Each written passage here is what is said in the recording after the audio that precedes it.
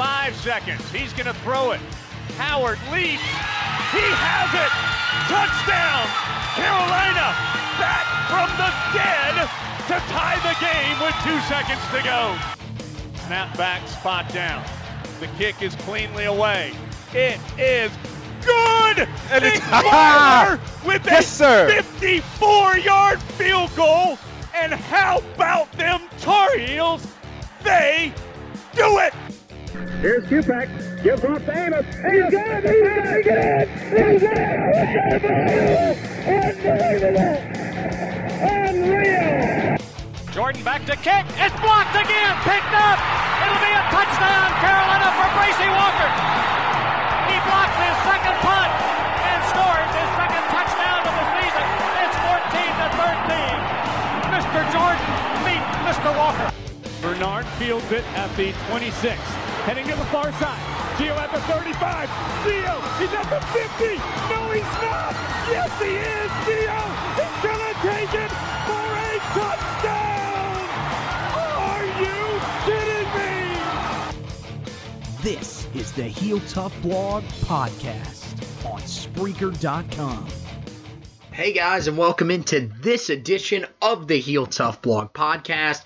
It's your host, Anthony Pagnotta, with you guys as always. And today we have a special edition of the podcast where we get to interview Inside Carolina's Taylor Vippolis about last week's game and a little look ahead to the Miami game. Unfortunately, there was plenty of great content that we had for you guys with Vip, but there were some technical difficulties with the first few questions that we did ask him, but we did get some great stuff from him, even at the end of the interview that did come out the way we wanted it to, so we wanted to bring you that. We'll jump right into the interview with Vip talking about the Tar Heels' conservative offense in the first half and how they opened it up into the second half and allowed for a big second half from the Tar Heels' true freshman quarterback, Sam Howell.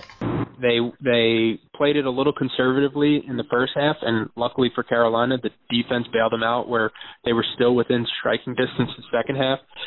But as Sam Howell started building that confidence, you kind of saw that quiet swagger come out of him. He has a great touch on his deep balls, and those balls, while it might seem like they're 50-50 balls, those are really like 80-20 because he's putting it in a spot where either the receiver's going to catch it or it's going to go too long. And he did a great job placing the balls and then letting his receivers like Dyami Brown and Bo Corrales, Santon Green, I think all the receivers that we were kind of, waiting to see if they'll take that next step, they all took that next step with Sam Howell. So it's going to be fun to see your young quarterback and your young receivers, and you have a young running back in Javonte Williams, and 3 of your offensive linemen are freshmen or redshirt freshmen. So it's a really young group and one that's going to be exciting to see kind of grow together. When you look on the defensive side of the ball, this is the first time that Carolina has really been able to hold the team under 300 yards since the game against Virginia back in the 2016 season. I mean, this is a gigantic step for this Tar Heel football team. Going forward, though, you kind of wonder, are they going to be at the same level? I think there is reason to be optimistic, but am I wrong to be a little bit cautious because we have seen this before where they've taken steps, but then, the next week struggled a little bit, or do you think maybe this is a team that is just so much different under new defensive coordinator, Jay Bateman? Yeah, Jay Bateman definitely has this defense ahead of schedule. I think there is a little reason to be cautious with how well they played. The last 4 drives, South Carolina only had about 61 yards. The last 6 drives, South Carolina only had 41 yards. They forced 2 turnovers, 3 punts, and the sack by Chaz Surratt to end the game. So they were playing their best football late, and that's kind of been one of the biggest emphasis for them this offseason, being able to finish games and being able to get better as games go on, because that South Carolina team, they were dragging at the end of the game, just trying to crawl their way to the finish line while Carolina was just getting better. And I think the reason why you can be optimistic about this team going forward, on the defensive side of the ball especially, is because of Aaron Crawford and Jason Strowbridge. Those guys are going to take so much attention on the defense, and even when the defense is put so much attention on them, Jason Strowbridge was just dominating people, getting pressure in the quarterback. He didn't get a sack, but there were so many times where he had pressure in Jake Bentley's face, and they were making him uncomfortable. And when you have guys like Strowbridge and Crawford taking up so much attention, you get a guy like Chaz Surratt who could just be an athlete out there and make plays. You got Dom Ross coming back from his suspension. The pieces are there for Carolina to have a good defense. It's just now being in the right spot, which it looked like Bateman had them in the right spot, and then now they just have to finish plays. And you look at a quarterback like Jake Bentley, a 4-year starter, and they made him so uncomfortable, and they were confusing him, forcing him into turnovers, that you got to like Carolina's chances going forward, knowing that you're not going to play too many quarterbacks who had the experience like Bentley. But then when you put more on film, then you're giving more for offensive coordinators to kind of game plan against. But I was really encouraged with what I saw from Carolina's defense.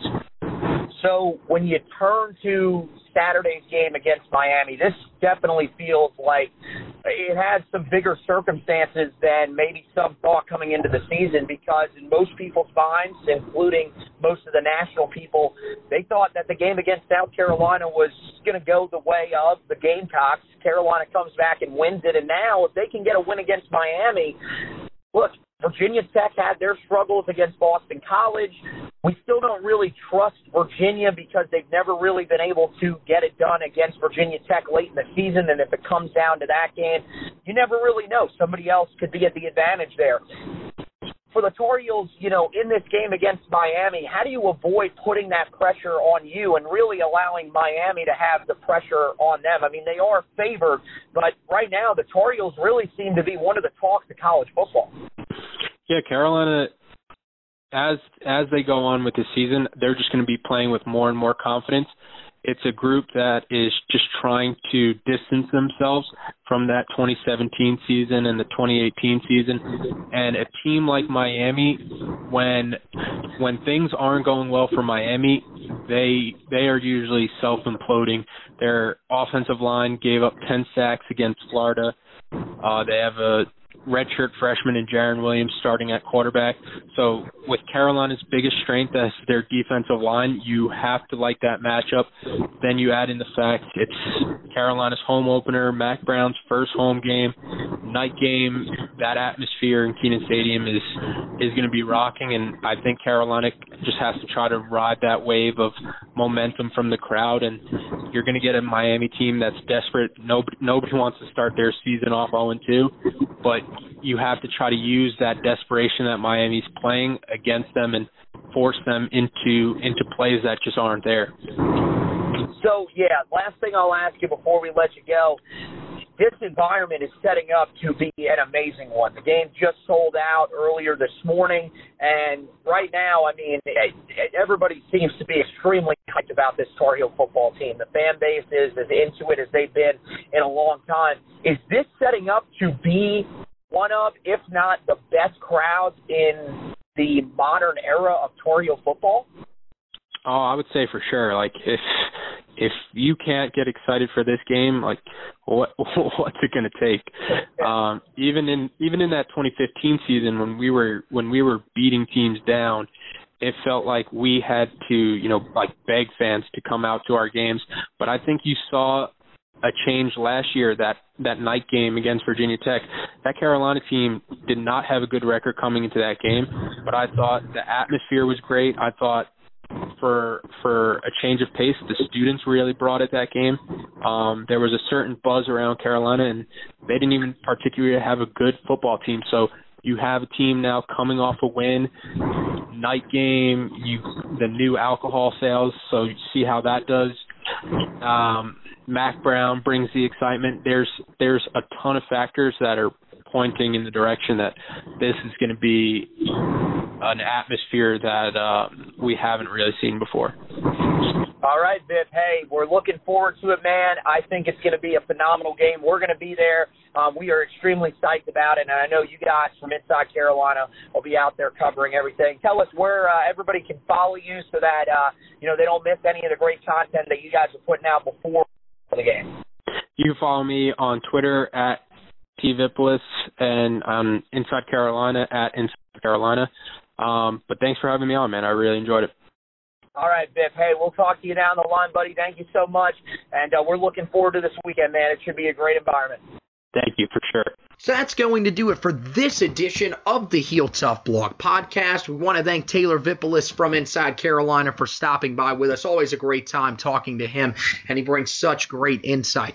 A reminder that you guys are encouraged to go and subscribe and like the podcast wherever you listen to this podcast, whether it's on Apple, Google Podcast, iHeartRadio, TuneIn.com, or the TuneIn app, as well as radio.com. Anywhere you get it, make sure that you like, subscribe, and leave us a comment. We love to hear from you guys, and this is why we do it. We want to hear from you guys. Tell us what we need to do differently. Tell us some of the things that you want to hear on the podcast, and we'll make sure that we can find a way to work that in.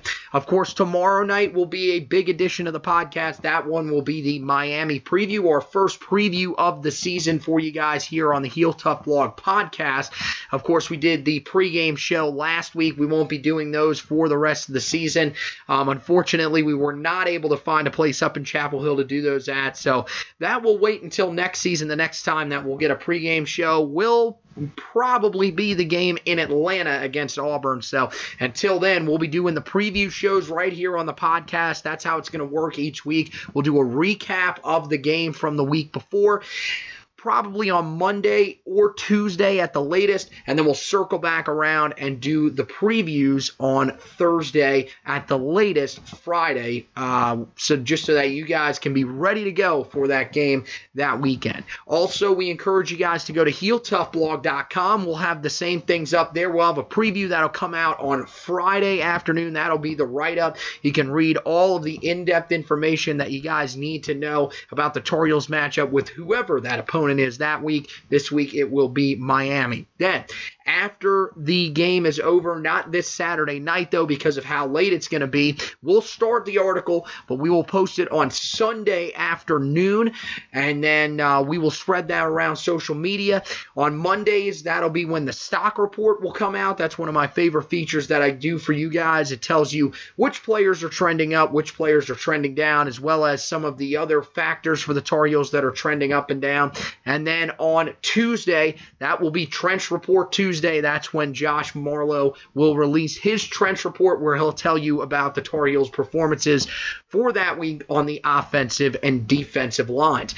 So much great content that we have for you guys. We hope you head on over to Heel Tough Blog and check that out. Make sure that you subscribe. At the bottom, it says subscribe to the newsletter, but really subscribe to all the articles. We will send them directly to your inbox. That's the reason that button's there. Make sure that you don't miss a single thing that we are posting on HeelToughBlog.com, because we got some great articles that are getting ready to come out. So, once again, want to thank Vic for stopping by. Want to thank you guys for listening. And as always, go Tar Heels!